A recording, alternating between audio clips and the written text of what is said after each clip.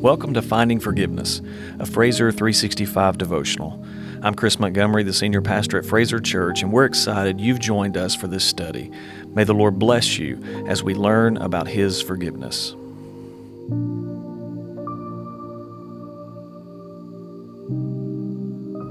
This is day 23 of Finding Forgiveness.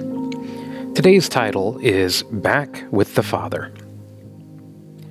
Gene Getz said, "When Jacob finally arrived in Egypt, we read that Joseph threw his arms around his father and wept for a long time. What an incredible reunion. More than anything, Joseph had definitely missed his father's love and affection.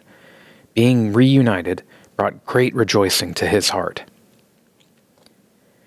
Our text today is Genesis 46, verses 28 through 34. It reads, "He had sent Judah ahead of him to Joseph to show the way before him in Goshen, and they came into the land of Goshen. Then Joseph prepared his chariot and went up to meet Israel, his father, in Goshen. He presented himself to him and fell on his neck and wept on his neck for a good while. Israel said to Joseph, 'Now, let me die, since I have seen your face and know that you are still alive.'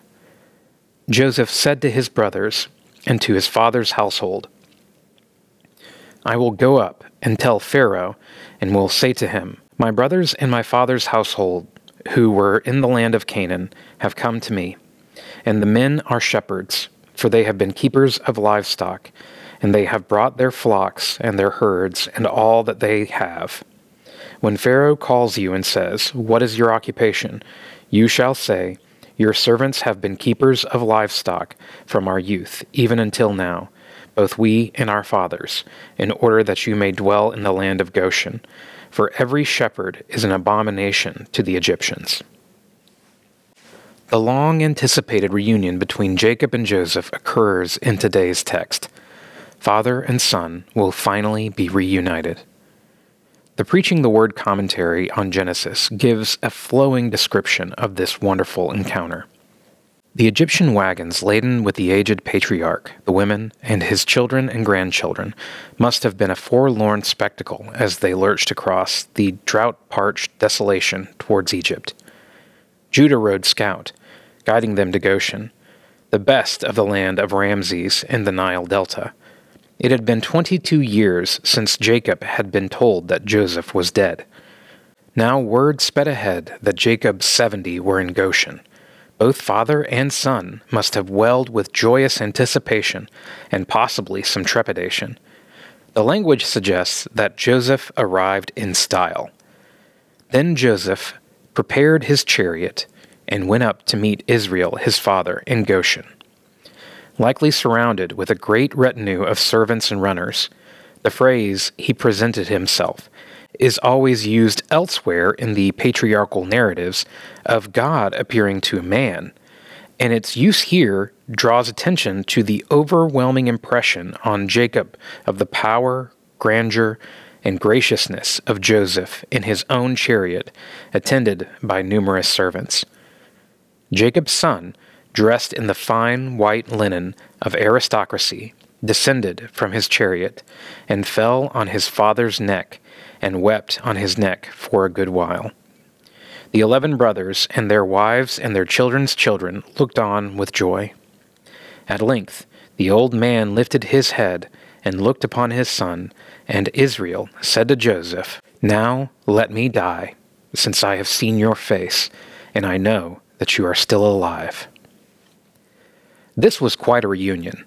Joseph was finally back with his father. Jacob is holding his son that he thought was dead for all these years. Verse 29 states that Joseph wept on Jacob's neck a good while. This phrase in the original language means with continuance and persistence. This was a long embrace that was a long time coming. This was an encounter of grief being released and joy being replenished. God works wonders because He is a wonderful God. God works miracles through the lives of those surrendered to Him because He is a miracle-working God. Alan Carr, in his book, Joseph, God Meant It for Good, writes, God took a solitary man by the name of Jacob and brought through him the nation of Israel. What appeared to be a family riddled and ruined by dysfunction and tragedy was actually a picture of God's grace in the making. Who would have thought that a fugitive would lead a family of 70 into Egypt? It was the work of God. Who would have guessed that 400 years later, Moses would lead 2 million or more out of Egypt? It was the work of God.